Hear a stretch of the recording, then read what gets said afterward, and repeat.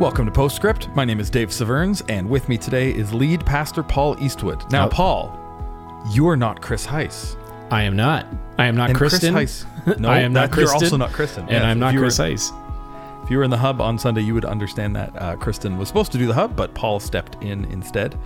So normally on this podcast, for those who are regular listeners, we unpack Sunday's sermon, usually with whoever preached Sunday's sermon, and kind of go on some tangents and have a little bit of fun talking about stuff. But this week we're doing something a little bit different. What are we doing, Paul? Yeah, we wanted to do a little something different today because we are in a very strange time. We're in this kind of moment as a church, and we're sort of re-emerging from hibernation. It feels like we've been stuck under a rock for a long, long time, and people are starting to poke their heads out and reach out their hands and feel if the rain is coming down hard or whatever it is. And so there's this kind of like coming out into the open and sort of re-engaging with our culture, our society around us. And so what does that mean for the church? And we wanted to take some time today to actually consider, think about, we wanted to talk a little bit out loud with you about what we've been talking about as a staff and what we've been talking about behind closed doors, because we've got lots to pray about, lots of questions to resolve, and things that we are aware of. And so we wanted to talk about that in a forum like the podcast. Yeah. And I can bet that as you heard Paul say, we're coming out of hibernation, we're kind of entering a new season, you had one of two reactions in some amount of extremity. You either thought, yes, it's about time, finally we're here, or you thought, no, it's way too early, we can't do that. And we know that this is really hard, and that there's lots of people in lots of different places for lots of good reasons. But this is why we actually want to talk about it. And it's something that, as Paul said, we as a leadership have spent a lot of time thinking and praying about, wrestling through. We don't pretend that we know it all, but we're doing our best, and we're doing our best to move forward. So with that, this last Sunday, August 2nd, the long weekend, great weekend to start something. We decided to start our in-person services, and both you and I were there, Paul. How did you feel about it personally? Yeah, it was interesting. We, kind of coming out of the house and going into the church, going through those motions was a little strange. I mean, now I had to iron both sides of my shirt and wear long pants. Like I haven't done that in a long time. No shorts. What was that, eh? I know. So that was weird to begin with, but I didn't know how I was going to feel coming into it. I would say that, my family have been relatively conservative with all of this. We tend to follow the instructions that we've been given. And we're cautious about sort of the interactions that we're having, making sure that those are appropriate and keeping distance and all that kind of stuff. So just to give you a background of where I'm at. So when we arrived, I wasn't really sure how I was going to feel about it. The really fascinating thing for me was that as people were coming through the doors, there was this kind of warm feeling of, kind of camaraderie and friendship. And you see people that you haven't seen in a while. And all of a sudden, you kind of smile behind the mask. And it becomes kind of this really cool moment where people start gathering together and there's this momentum. And it's like, I never thought I'd feel that way. But when I saw, some of my friends come through the door, it was actually kind of a really sort of rich and warm experience. How was it for you? Yeah, I would say the same. And before I get there, I just want to be clear. If you don't know, last week's e-news, we had a link. We did a little video kind of explaining. We have really great safety measures in place. You have to pre-register for the service. There's social distancing. Masks are mandatory. There's hand sanitizer all over. We've taken extra cleaning precautions. Only one of every 3 pews is open. We're not singing. There's a whole bunch of measures in place. You can't hang around in the lobby. So knowing all that and having planned all that, been a part of that, I honestly going in thought this isn't going to be a great experience. I thought to myself, I love church. I love being together with the people of God, but is being this far away, not being able to sing, not feeling like I can interact, is it going to feel like I'm together with people? And I was genuinely surprised at how joyful it was and how much fun it was just to see people and to wave at people from 20 feet away to say hi. I mean, there weren't many of us, right? There were 35, 40 of us with the volunteers who were there. Yep. But even our stripped down tech crew who was there, they just had a blast. It was so good. There was such a good communal feel. And I was honestly genuinely surprised. And reminded me of some of these things that I feel like I've almost forgotten. I know are true, but this idea that we need human interaction and we need to say hi to one another. And you can actually do that while obeying these restrictions. You can do it with a ton of safety. I felt way safer at church than I have at Home Depot or at the grocery store. I don't know about you, Paul, but I'm like Barb especially. Barb has been taking care of so many of these details, and she's done a phenomenal job. Yeah. And so we want to, we're going to talk a little bit about this, and so you kind of get a better sense for what we're thinking. And we want you to know that we understand both sides. We recognize that there are some who can't come to church because of, physical limitations, or because they're in the vulnerable category, or they just don't feel ready yet. We totally understand that. But I get the sense that as you listen to this, as Dave was saying, right, when we first started talking about this, we have these two responses. People are either, kind of yay or no. And those two things are not just on the opposite sides of the spectrum. Sometimes they tend to be a bit adversarial. And I talked about this in the podcast, that we need to show grace to each other. We need to recognize that there are some people who just don't feel ready yet, and that's okay. We also need to recognize there are some people who do feel ready, and that's okay too. Yeah. But what I am going to say, as we move this conversation along, is that I believe that there's something very valuable about us coming together. And it's an intangible thing that I don't know if I can really necessarily put a finger on it. But coming together is something that we were designed to do. And when it comes to church, there's this rhythm and a habit that gets formed when we start coming out of our own spaces and gathering together as the people of God.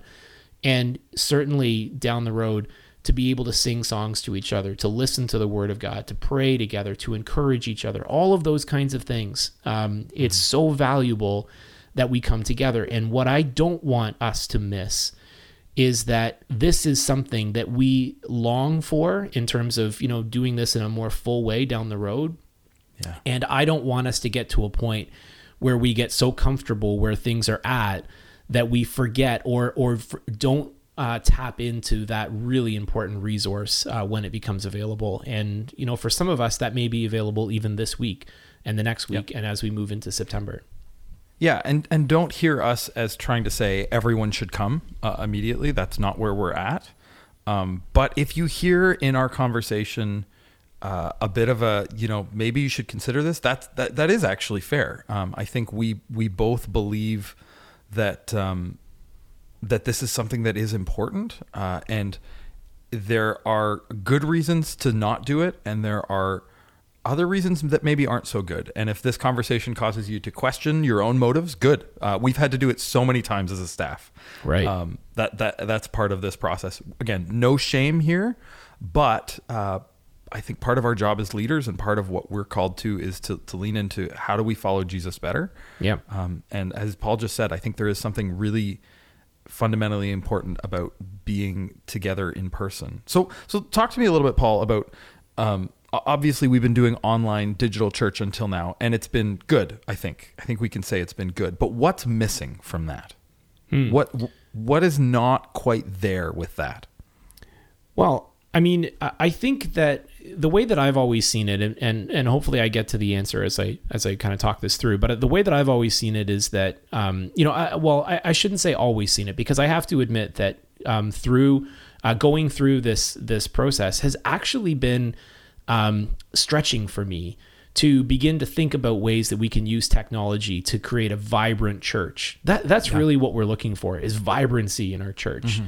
And whatever leads us towards that vibrancy, which really is about being a light in our community and a light in our lives and all of those kinds of things, whatever leads to that, I'm all for.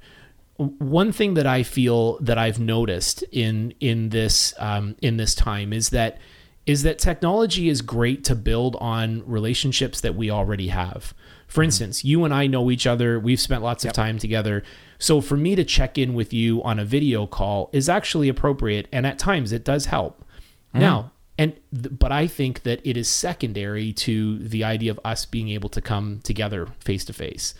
If something tragic were to happen in your life, my first reaction would be, I need to be there. And so I would show up. And I think that this idea of being incarnational in the way that we live our lives is kind of what Jesus did when he came to the earth. He cared enough to show up, to be present in our circumstance. And so there's something that's intangible about that presence that I feel like that's the thing that's missing. I don't think it's just, encouragement or community, or, it's not like we need to hear the word together necessarily. And I don't know if it's any of those things. I think what's missing is an intangible thing that we can't really put our finger on, but we know when it's missing. In fact, I would actually say that maybe we don't know when it's missing. We know when we re-engage and we feel that feeling. We're like, oh, that's it. That's the thing that I'm missing, right? Yeah, and I think that's what we and a number of other people we talked to kind of experienced a little bit of that on Sunday. It's funny. So behind me right now is a poster that hangs on my wall that says, "The Word became flesh and made his dwelling among us," which is, of course, from John 1, one of my favorite passages. And this idea that Jesus came to be with us, right? I mean, God gave us his word, which, a book is pretty good. It's not quite as good as a video call maybe, but like it's pretty good. And yet, what did it take for God to take the final step? Becoming one of us and being present. Yeah. And then giving us the Spirit, which is also with us, right? Like lives inside of us, is here. Yeah. So there's definitely theological roots there. Well, let's jump on to a couple of the reasons that people may be feeling, I need to stay home right now. And maybe one of the feelings that you have is because you have kids and you know that we don't have kids programs, and you're not sure you can keep your kids quiet in church, or you're not really sure what that's going to look like as you're sitting there in your family. So talk to me a little bit about that. How do we sort of work through that in our mind as parents, actually? And given that neither of us brought our kids on Sunday, neither of us brought our kids. Let's just be clear. For sure. Now, part of that, like in my case, we have one car. I had to be there quite early, so it's a little harder for me to. Normally, honestly, often my kids will come with Rachel and I and hang out at the church for a couple hours. Harder to do during COVID because we don't want them running around. Yeah. But they may actually drop me off this week and then come later. But I would say, this has probably caused you to rethink, anyone who's listening, if you've got kids, rethink what it is to worship as a family in this season, right? We've intentionally included kids' moments. And I know our family ministries department is big on this. It's something we've started doing more of, is having family services, because we think there is something like being able to speak directly to the kids in kids programming is great. We think it's appropriate and good most of the time, but the end goal is forming our kids into followers of Christ. And we think watching their parents, being with their parents, worshiping beside their parents, doing church together is a huge way to do that, which is why we still have these Hey Kids moments, why we're doing them in our in-person services. So I would say, like, if your kids have managed to sit with you in church, and I don't know about you, Paul, but I've been surprised how well my kids have engaged during the pandemic. They actually sit, and sometimes we bring a little notebook or something, but if you want to bring a notebook to church for your kids in case they get a little restless, that's completely okay. I think the practice of worshiping together as a family is a hugely formative thing. Again, it doesn't mean they understand every word of the sermon, but can be really good. And in our household, we've just, they've been sitting through the online services, so sitting through the in-person services should be about the same. Yeah.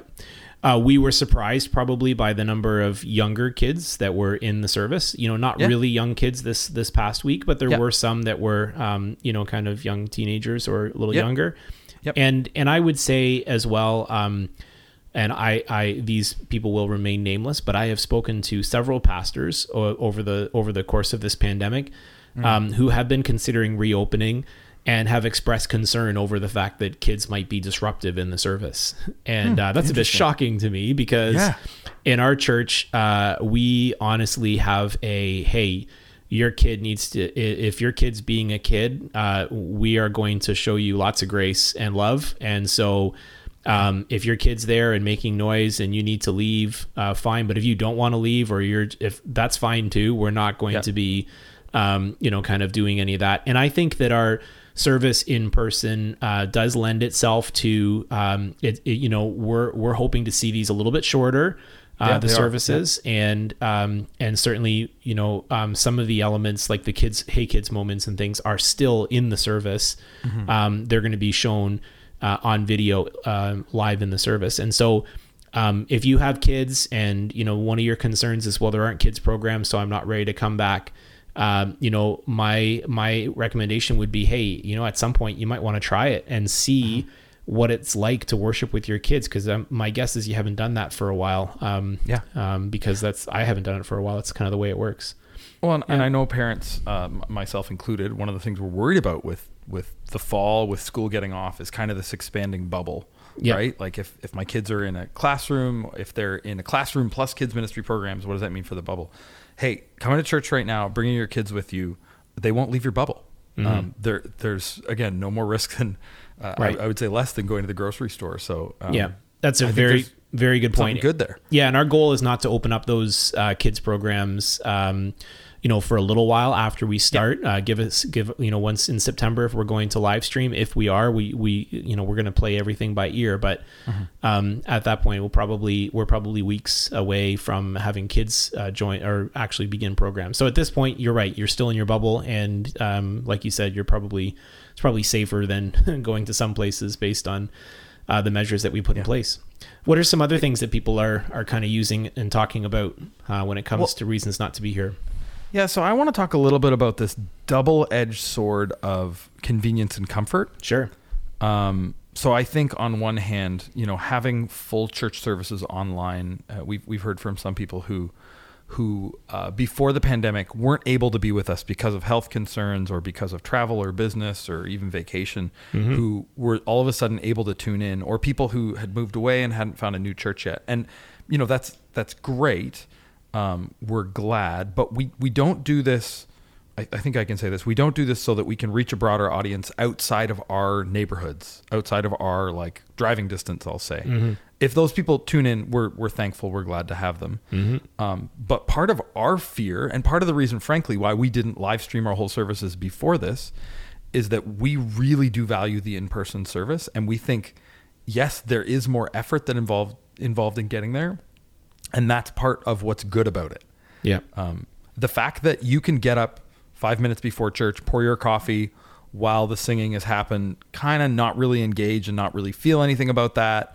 Listen to the sermon while scrolling on your phone. And I'm not trying to guilt anyone again, but there is this apathy and this comfort that creeps in that actually leads us to devaluing church. Is that fair, Paul? Yeah, how do you feel about that? I think it also has a lot to do with habits, you know, the forming of habits. And I think there are spiritual rhythms that we get into, and these habits that can't replace our faith. But I heard it said before, traditions or habits that create kind of a magnifying glass through which we see and understand our faith better. Those are things worth holding on to. So if it's not that the thing that we're not worshiping getting together as a church, no, but if getting together as a church helps us focus our attention on the King and the kingdom, then it's worth doing in terms of a habit, in terms of forming. And I think what's happened how many people, you know, raise your hand if you're driving or you're listening to this or whatever.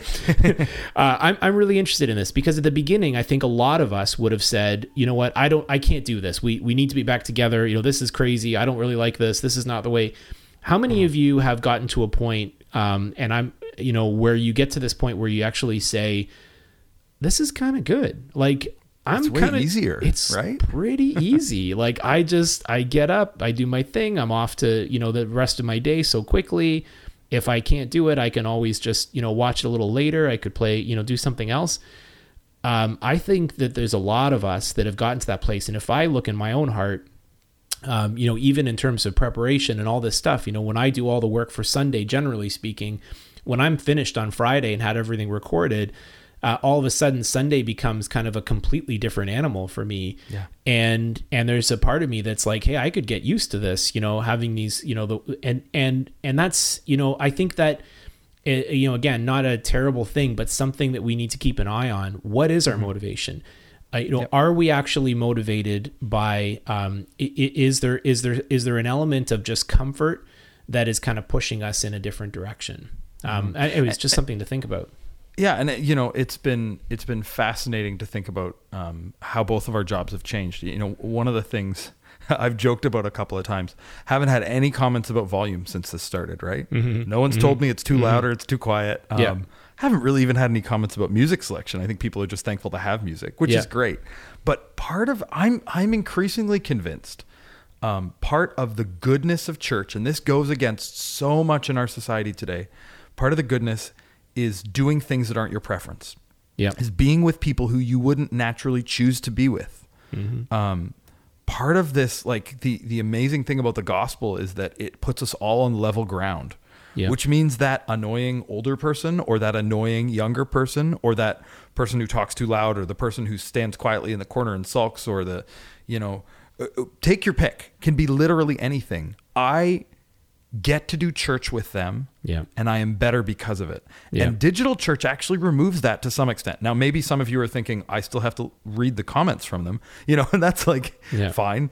And that's one of the reasons we premiere our services and we have live commenting, because there is a bit of that interaction. Yeah. But as you said, it's great for those of us who have some relationship. It's not great for new people. Can you imagine meeting someone for the first time, on a YouTube chat of a video, right? There's not, it's hard to do. I need context. I need to know who you are. I need to be able to look you in the eye, even if you've got a mask over your mouth. So that's part of the good of church that I think being able to do in-person church will allow us. Yeah, that's well said. And I think as we wrap up here, there's a couple of things. Number one, I think we need to address the issue of those who are facing reasons for not attending. I want to make sure that you know that we want you to stay safe. If there are reasons in your family for you to stay home, then you need to stay home. There are valid reasons. What we're saying today is ask yourself these questions. Have some conversations with the people that you live with or people that you spend time with, and say, where is my motivation? Is it actually that, or is there something else going on? Mm-hmm. Yeah, that's so good. And maybe you're high risk or bubbled with someone who's high risk. That's great. We would say, we frankly, we don't have capacity. If everyone wanted to come back to church next week, we'd run out of space. Yep. So we think there's still a lot of people are still going to have their best, and the best decision for them is to worship online. Yeah. Maybe that's you, but maybe you should consider who else is in my bubble. Are there people in our church, in my bubble, that I could even do church with? Yeah. Exactly. Are there people in my bubble who maybe don't do church, who I could still invite to do church with? Right? There's options there. There's things to think about, and there's ways to be careful. And again, don't hear us trying to say you need to come back. You need to come back. We think eventually you need to come back. Part of being human, absolutely, you need to come back. It doesn't mean you need to come back this week. Not this week, and not And we've said this so many times, Paul, as a leadership. We're figuring this out as we go. 2 weeks at a time. Yeah. We're doing our best. We're thoughtful. We're prayerful. We're trying to listen to the right voices. Yeah. We're walking that line. Pray for us, please. We're doing our best here, and we appreciate that people are along with us, but we're really excited to be getting back to being able to do this thing, which I think we agree is somewhat foundational to being a disciple, doing church. Again, it's not for just doing church for the sake of doing church, but there's something in doing church that shapes us, and it shapes us one way when we're online, and there's a lot of good in that and what we've created. And I think there's a lot of good in the way that it shapes us in person. I think it'll be even better when we can sing together again, but agreed. All in due time, right? Yeah. Yeah. And what I'd like to, one thing I'd like to say just as we finish up here is food for thought, something to be thinking about down the road. One thing that I've recognized, and we've talked about this as a team, is that there are these foundational moments in our lives or experiences that we have. And if they're shared experiences, sometimes you can actually plot it on a graph or on a timeline and a map. And you can say, here's a generation who experienced something together, and 10 years down the road, we can see that they either were strengthened by it or hurt by that situation. Yeah. And what I think is a really good question for us to ask is, what is this pandemic going to mean for your kids or your grandkids or your family or you yourself 10 years from now? What difference does this make 5 years from now? What difference does it make to your faith, down the road? That, I think, is a question that will begin to help us understand our motivations today. Mm-hmm. Yeah, that's so good. We've begun to scratch the surface on this. There's lots more we could say, but we're gonna call it there for now. Yeah. If you have questions, if you want to challenge us on something we've said, even, get in touch. We would love to hear from you. We would love to have your voice as part of the conversation. Absolutely.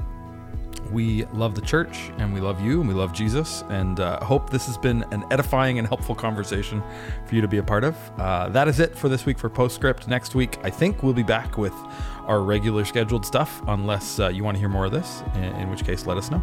Have a great week.